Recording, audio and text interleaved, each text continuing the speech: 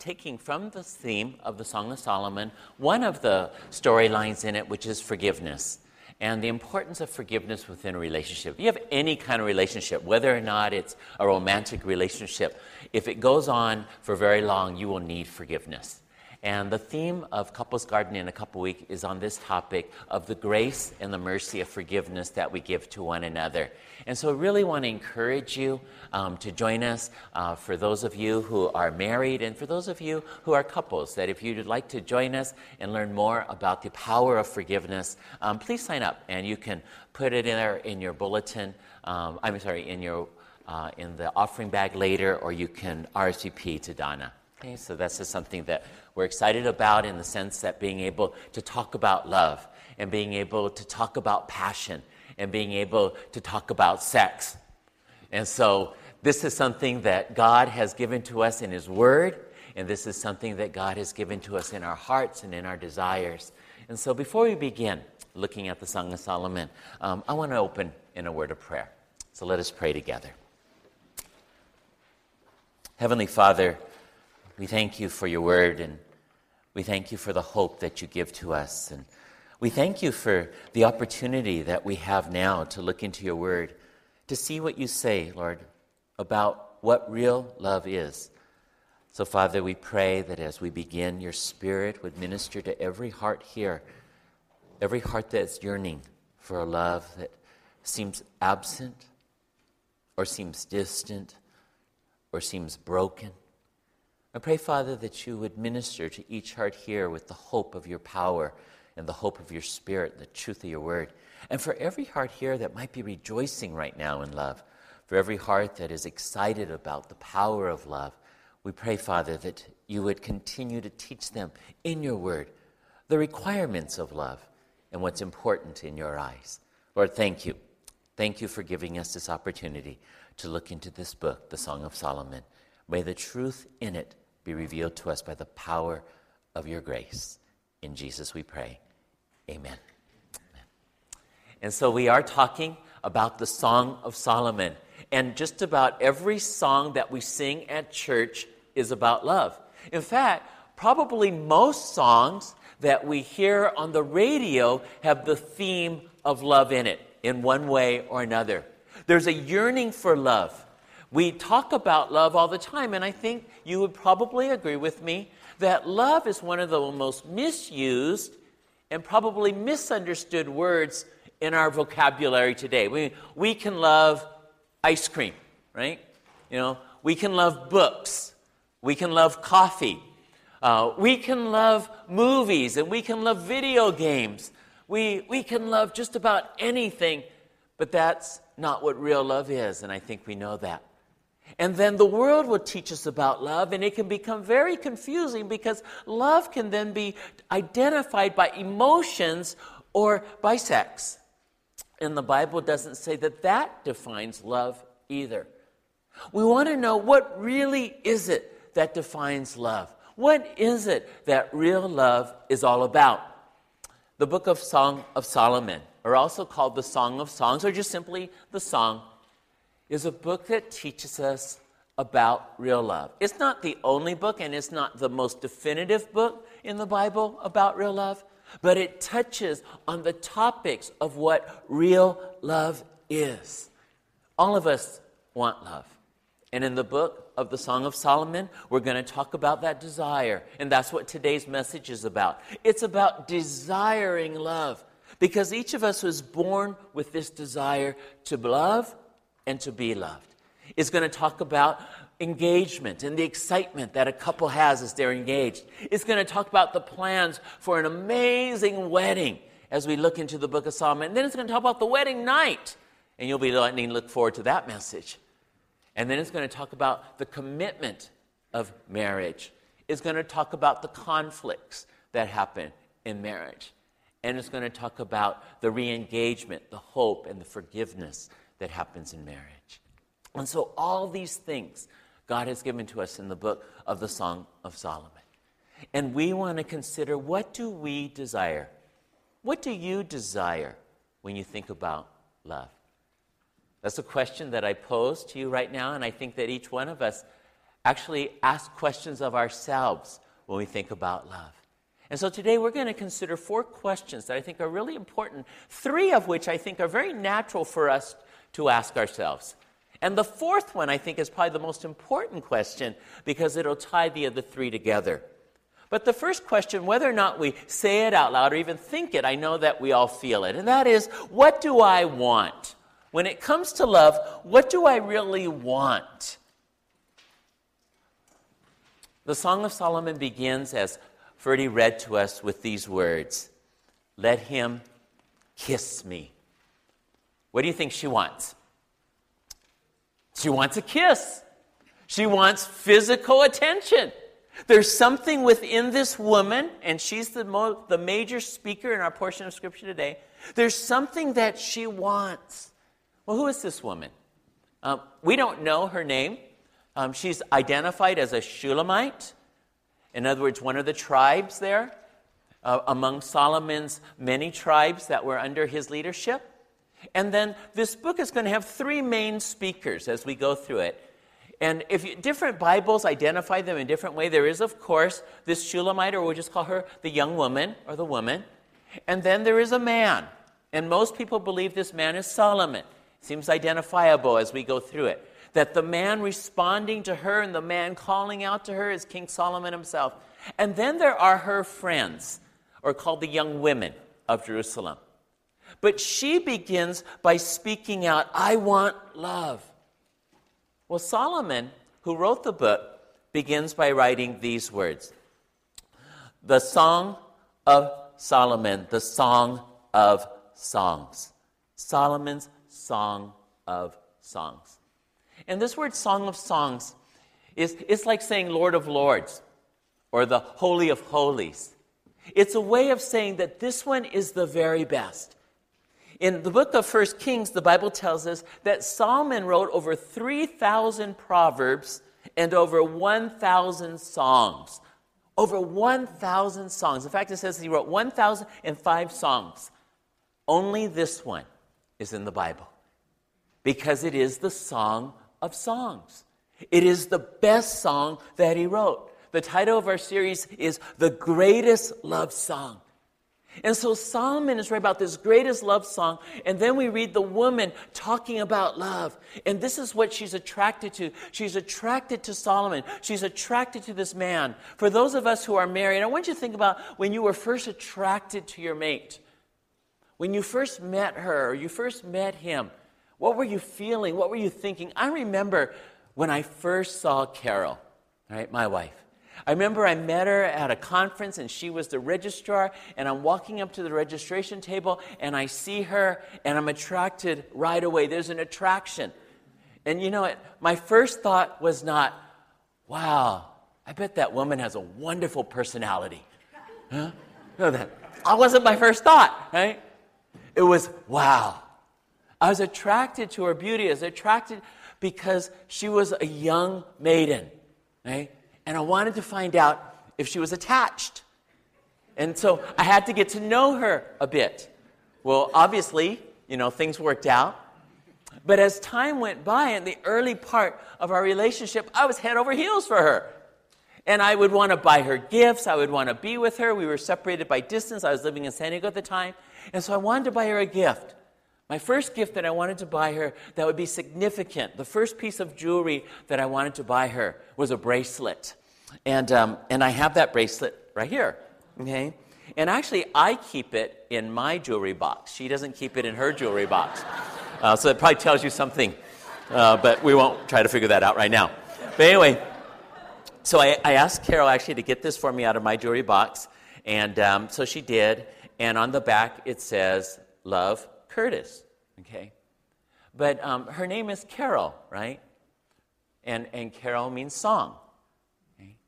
And as I got to know Carol, I realized that her song wasn't me. And so on this, I wrote, which would be her words, Jesus is my song. And this was the first gift that I gave to Carol as a piece of jewelry. And it fits so well with what the goal is of this series, and the goal is what I believe why God put the Song of Solomon in the Bible. Now, the Song of Solomon is teaching us about true married love. But it is also reminding us of the love that God has for his people. In the Old Testament, it was common for God to refer to himself as the husband of Israel, that Israel was his bride. And in the New Testament, the Bible speaks of a husband's love and of a wife's love as being like Christ's love for the church, where Christ is the bridegroom and the church is his bride. And so it is appropriate for us as we go through the Song of Solomon to know that the goal of all love is to lead us to God.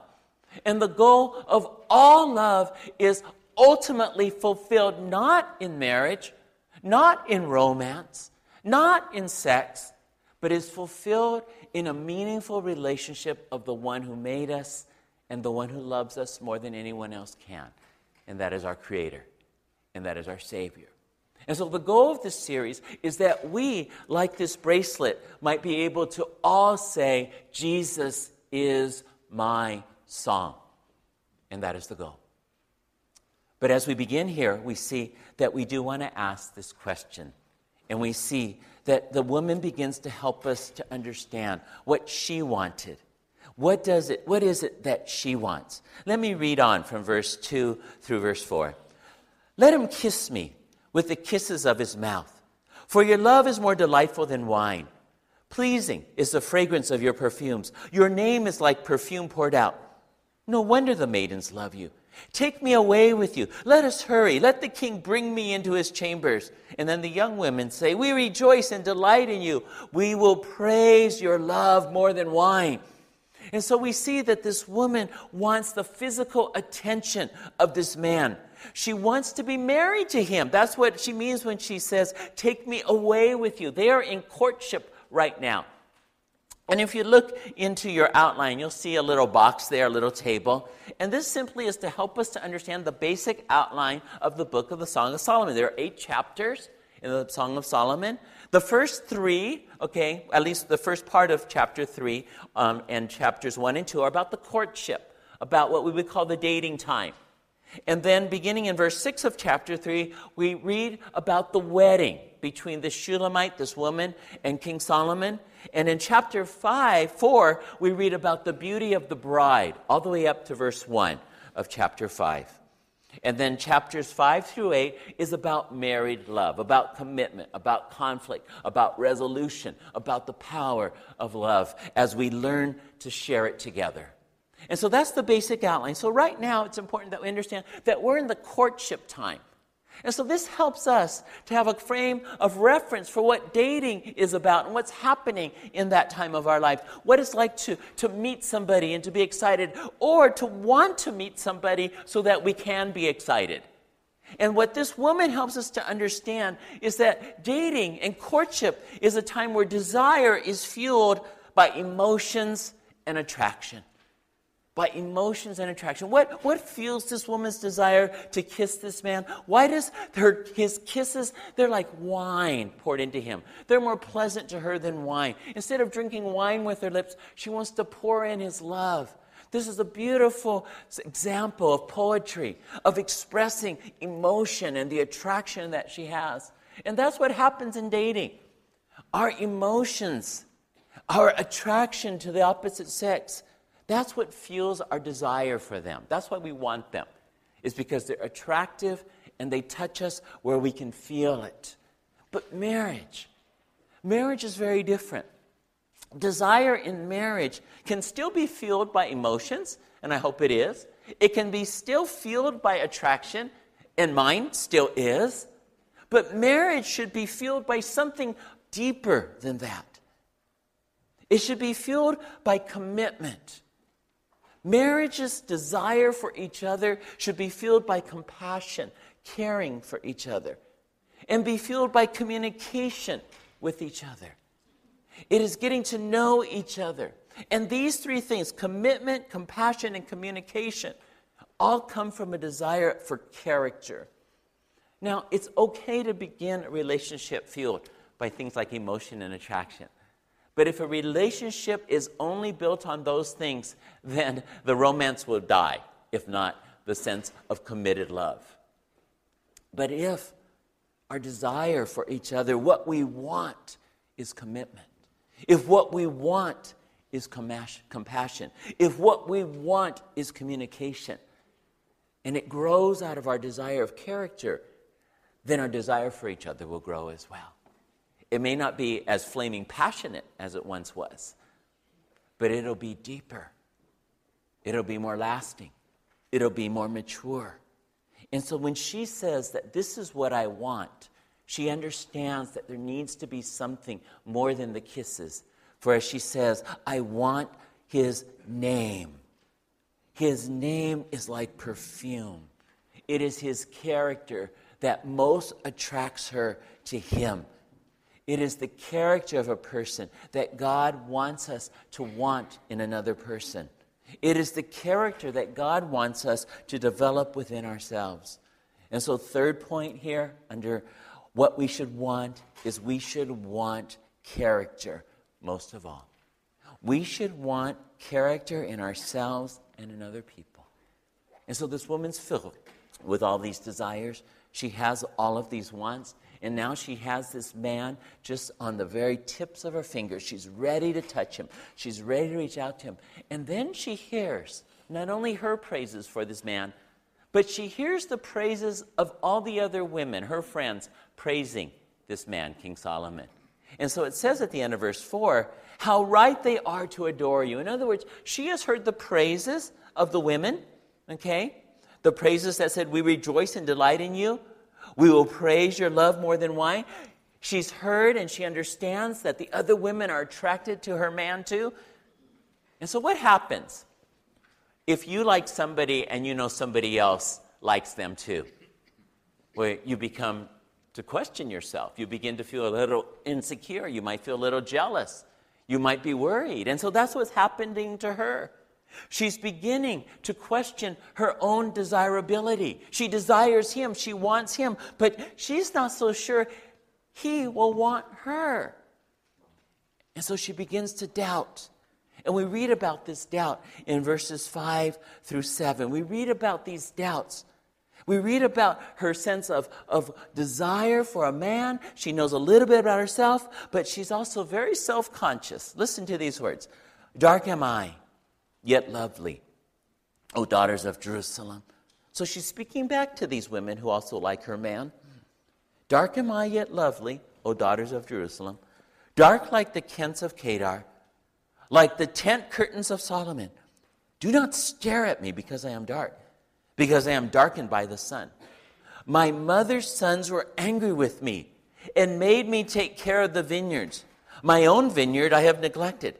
Tell me, you whom I love, where you graze your flock and where you rest your sheep at midday. Why should I be like a veiled woman beside the flocks of your friends? She has some fears, and we have fears. When we love someone and we begin to love them, we might worry, are we going to keep them? Are we going to get them? And this is what's happening to her. And so I think there's a question that we all ask ourselves when we fall in love with somebody or we begin to like somebody, and that we're afraid of something. So we should ask this question, what is it? What is it that I'm really afraid of? What am I really afraid of? Now, she acknowledges that she's lovely. She knows this. But she knows this of herself. She doesn't feel other people necessarily feel that way about her. She notices that she's dark. And the tents of Kedar, Kedar is a community in that area where that community of people would make their tents out of black sheepskins. And so that's how dark her skin was. And these women are looking at her. They're staring at her, but they're not necessarily staring out of revulsion. They're not necessarily staring because they're judging her. They just notice she's dark, and she notices that they're looking at her, but she's very self-conscious. She's very self-aware of her appearance. And I think all of us have this fear too, that our appearance isn't good enough. We're not as good as somebody else. And the one that we love or we want to love us may see somebody else who looks better than us. We may fear that we are not accepted because we aren't good enough. And I think that's what she was afraid of. But she was honest about it.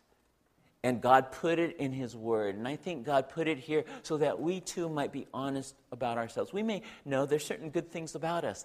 We may be able, like her, to say, you know what, I'm lovely, or I'm handsome, or I have certain character traits. We should acknowledge our strengths. We should be honest about our strengths. But like her, we should also be acknowledging our weaknesses and our own insecurities. We should be acknowledging the fact that there are hurts in our lives. There's a hint of strong hurt in her life there. When we see that, why is she dark? She says she's dark because she's had to work in the vineyards. Why did she have to work in the vineyards? It's because her mother's sons, possibly her stepbrothers, were angry at her. And so she was sent out to work out in the fields for long hours. There's some hurt in her life there. That's why she had to go out into the vineyards. And then she uses the term vineyard like a metaphor of her own life. So physically, she had to work out in the vineyards. But then she says, because I had to work out in the vineyards where it made my skin dark and tanned, I wasn't able to take care of my own vineyard. In other words, I wasn't able to take care of my own life. I would have liked to have a more fair skin. I would like to be lighter the way I was born. But because my brothers were angry at me, something bad happened to her. She had to work out in the vineyards. And she's acknowledging this hurt. She's acknowledging her weakness. She's acknowledging her insecurities. And I think this is so important for us to do too. To not have airs when we want to have somebody else get to know us or love us. I remember my first date, okay? I was 16 years old as a junior in high school. I saw this girl and I thought, okay, this is cool. I can drive now. So I asked her out, and lo and behold, she says yes. And so I'm really, really nervous that day. I'm terrified, actually. And my dad gives me a pep talk, and he sends me on my way, and he goes, oh, be sure, take some candy. And give her something when you go to the door. And I go, give her candy. Why should I do that? And he goes, I don't know. It just works. And so I brought my candy with me. I'm so nervous, and I give it to her, and I meet her dad. I talk to her dad, and I'm scared stiff. And finally we leave, and we're in the car, and we're going off to this dance at school, and I'm terrified. I'm so scared driving. And like it's quiet in the car, right? I don't know what to say, And she breaks the silence. And she says, I know I'm not supposed to say this. But this is my first date. Oh, really? It's my first date too. She shared with me her own insecurity. She broke the ice. Somehow, she just had the courage to say, she goes, I probably shouldn't say this. And I think there are so many times that we are so afraid to let our guard down, let somebody else know. I'm really afraid to talk to you about this. I'm really afraid you might get mad at me. I'm really afraid that you'll reject me. I'm really afraid you don't like me. I'm really afraid that you won't forgive me, or something else. I'm really afraid you just don't like my face. I'm really afraid you don't like my body. I'm really afraid you don't like my money. I'm afraid you don't like my car. Whatever it might be. I'm afraid you don't like me. And so she's acknowledging her weakness. And we need to acknowledge this too.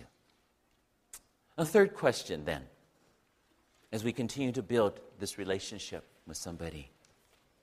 And I think this is the question that's so important that we be honest about, because want and need are not the same thing.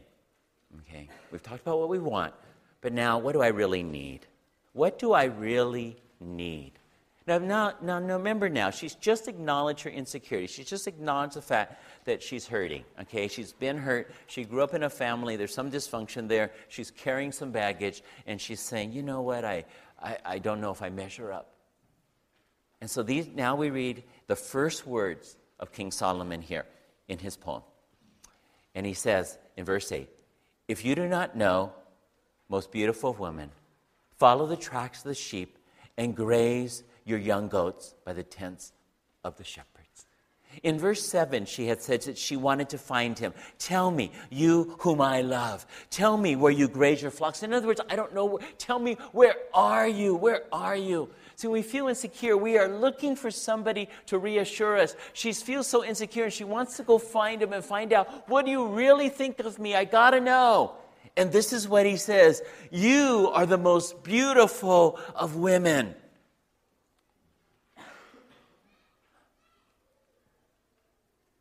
Right away, he ministers encouragement to her right where she needs it.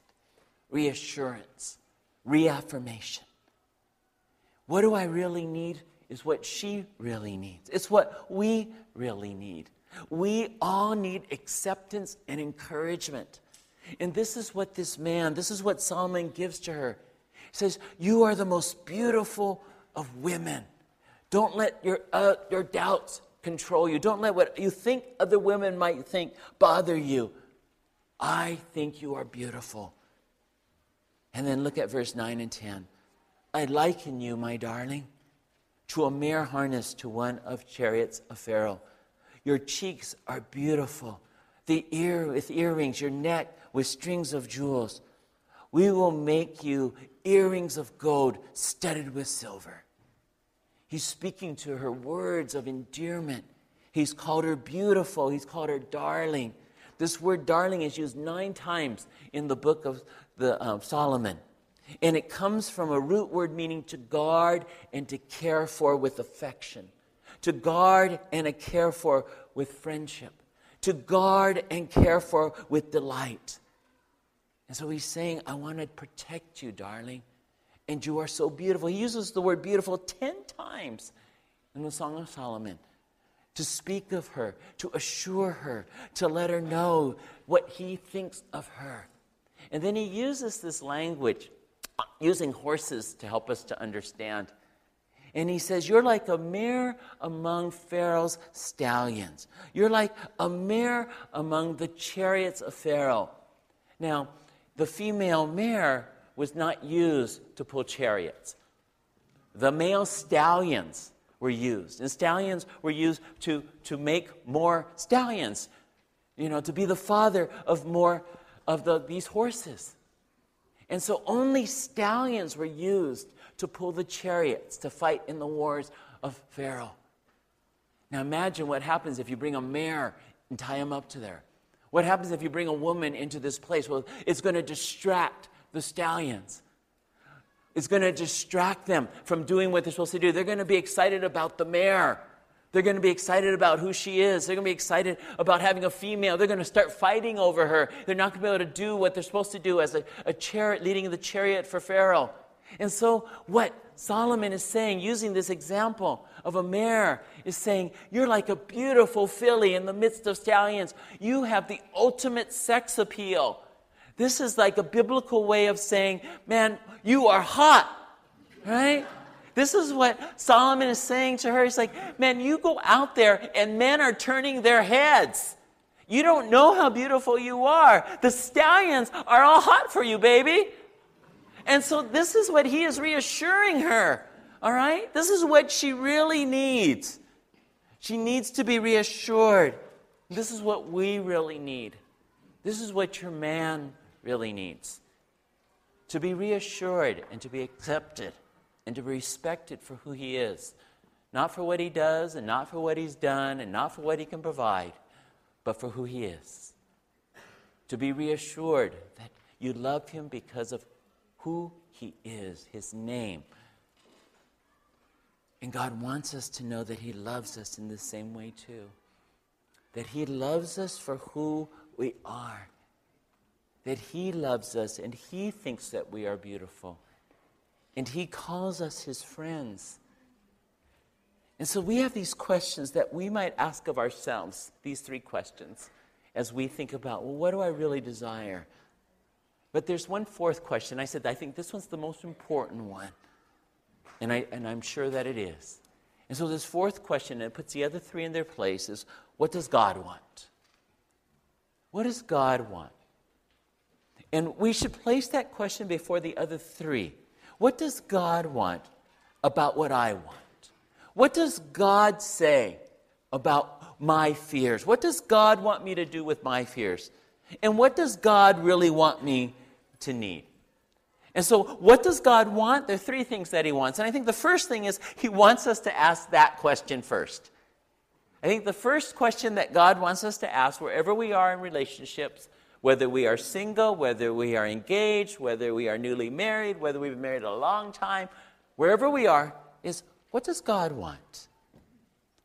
God cares about our lives. Every part of it, every portion of it. And so he says, ask me. Ask me what I want. Ask me what I want in this area of your desires. Ask me what I want. Let me speak to you. Listen to what I say.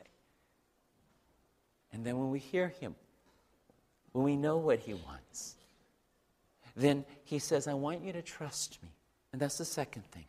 He wants us to trust him and to wait for his timing for love. Now, if we're not yet married, he wants us to wait for the right one. And if we're engaged or we have a relationship, he wants us to wait. He wants us to wait for the best parts that we think there are of love. And we tend to think sex, I think, is the best part of love. It is a good part of love. When Carol and I were going through premarital counseling, I remember one of our pastor leaders taught us, and he said, sex is important, but it's not the most important thing. But it's like the icing on the cake. It makes something that is good, okay, and it helps to highlight it. But you got to have the cake before you can have the icing. You've got to have something that is good and valuable. And so here, God wants us to trust him. And if we're not yet married, God wants us to wait for sex. 3 times in the Song of Solomon, the woman says these words. And you have them there in your outline. She says them in Song of Solomon chapter 2, chapter 3, and chapter 8. And what's important to notice about this is a couple things. One is the woman who says it, okay? It's the woman who says it, right? And she says it during the courtship time. And what does she say? She says, do not arouse or awaken love until it so desires. And she's speaking about sexual union in this. And what she's saying is, do not awaken love and all of its passions and all of its desires until the time is right. In other words, there needs to be a restraint on the sexual desires of love. There needs to be a restraint on the physical expressions of love until the right time. And so she says it right in the middle of passion of chapter 2, verse 7. But then she also says it right before the wedding night. In chapter 3, verse 5, right before we start talking about the wedding, she says the exact same words. Do not arouse or awaken love until it so desires. And then, after she's been married for a while, after she's experienced everything, she reaffirms it and she teaches it again to the women. She again says it. Do not arouse or awaken love until it so desires. And this is so important for us, is that God wants us to know that he is in control of the ways and the times of our love. And he wants us to not only save sex for marriage, but when we are married, he wants us to know that he will bring all things together in his time. And we need to continue to be faithful. We need to continue to be persevering. We need to continue to be committed to the other person. Because all of our physical desires have a purpose that's greater than physical fulfillment. All of our desires, all of our physical desires have a purpose that is greater than physical fulfillment. And this is the last point, is what does God want? He wants us to know that our physical desires point to a deeper and spiritual need within us. He wants us to know that our physical desires point to a deeper spiritual need within us.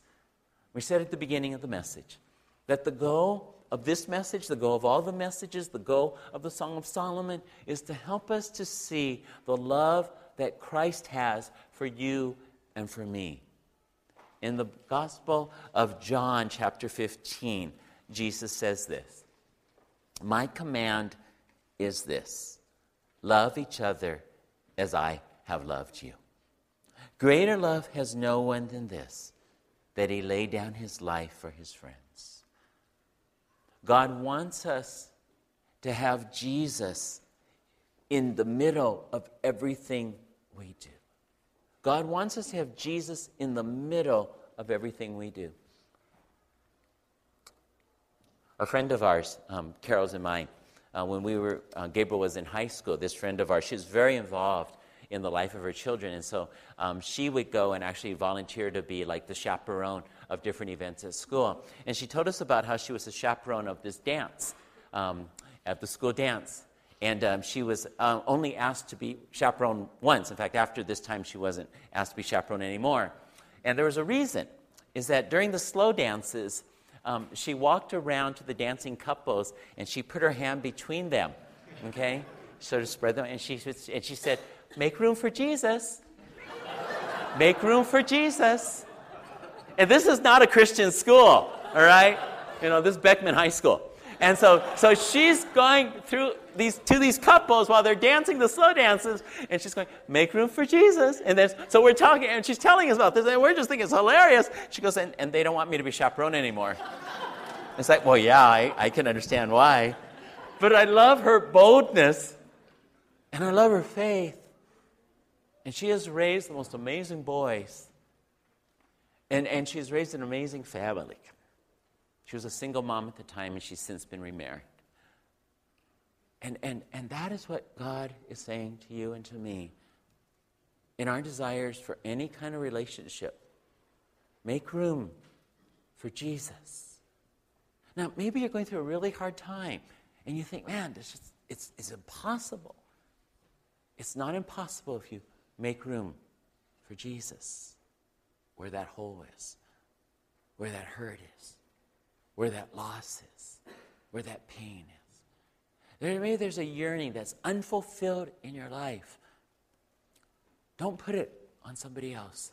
Put it on Jesus. Make room for Jesus. See, the whole of the Bible is about, I think, two words. The first word is not love. We might think it is.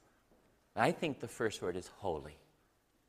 I think that God's intent for us and for this world and for our lives is holiness. And I think the result of holiness is love. And God wants us to know that He is holy and right and just. And when we make room for Jesus in our lives and in our hearts, He brings that holiness in. And holiness is perfection. Holiness means that everything that happens there is done with God and with righteousness and with rightness. And so when God tells us that we have a physical desire that is meant to be fulfilled, it is meant to be filled in holiness. But it is also meant to show us that there is something more than our physical desires, and that is our desire for holiness, which is ultimately a spiritual desire for God. In 1 John chapter 4, you have these verses in your outline. The Apostle John writes these words, "Dear friends, let us love one another, for love comes from God. Everyone who loves has been born of God and knows God. Whoever does not love does not know God, because God is love. And so we know and rely on the love God has for us. God is love. Whoever lives in love lives in God, and God in him." God wants to live in you. And He wants to give you His love because He is love. And if you have God in your life, then He commands us, as Jesus did, to love each other, to love as He loved us, and to let that love that He has in us be expressed to others. We're going to continue to learn more about that through the Song of Solomon. But I encourage you this week to turn to Christ for your love and to give that love that He gives you to those you say you love or those you want to. Let us pray.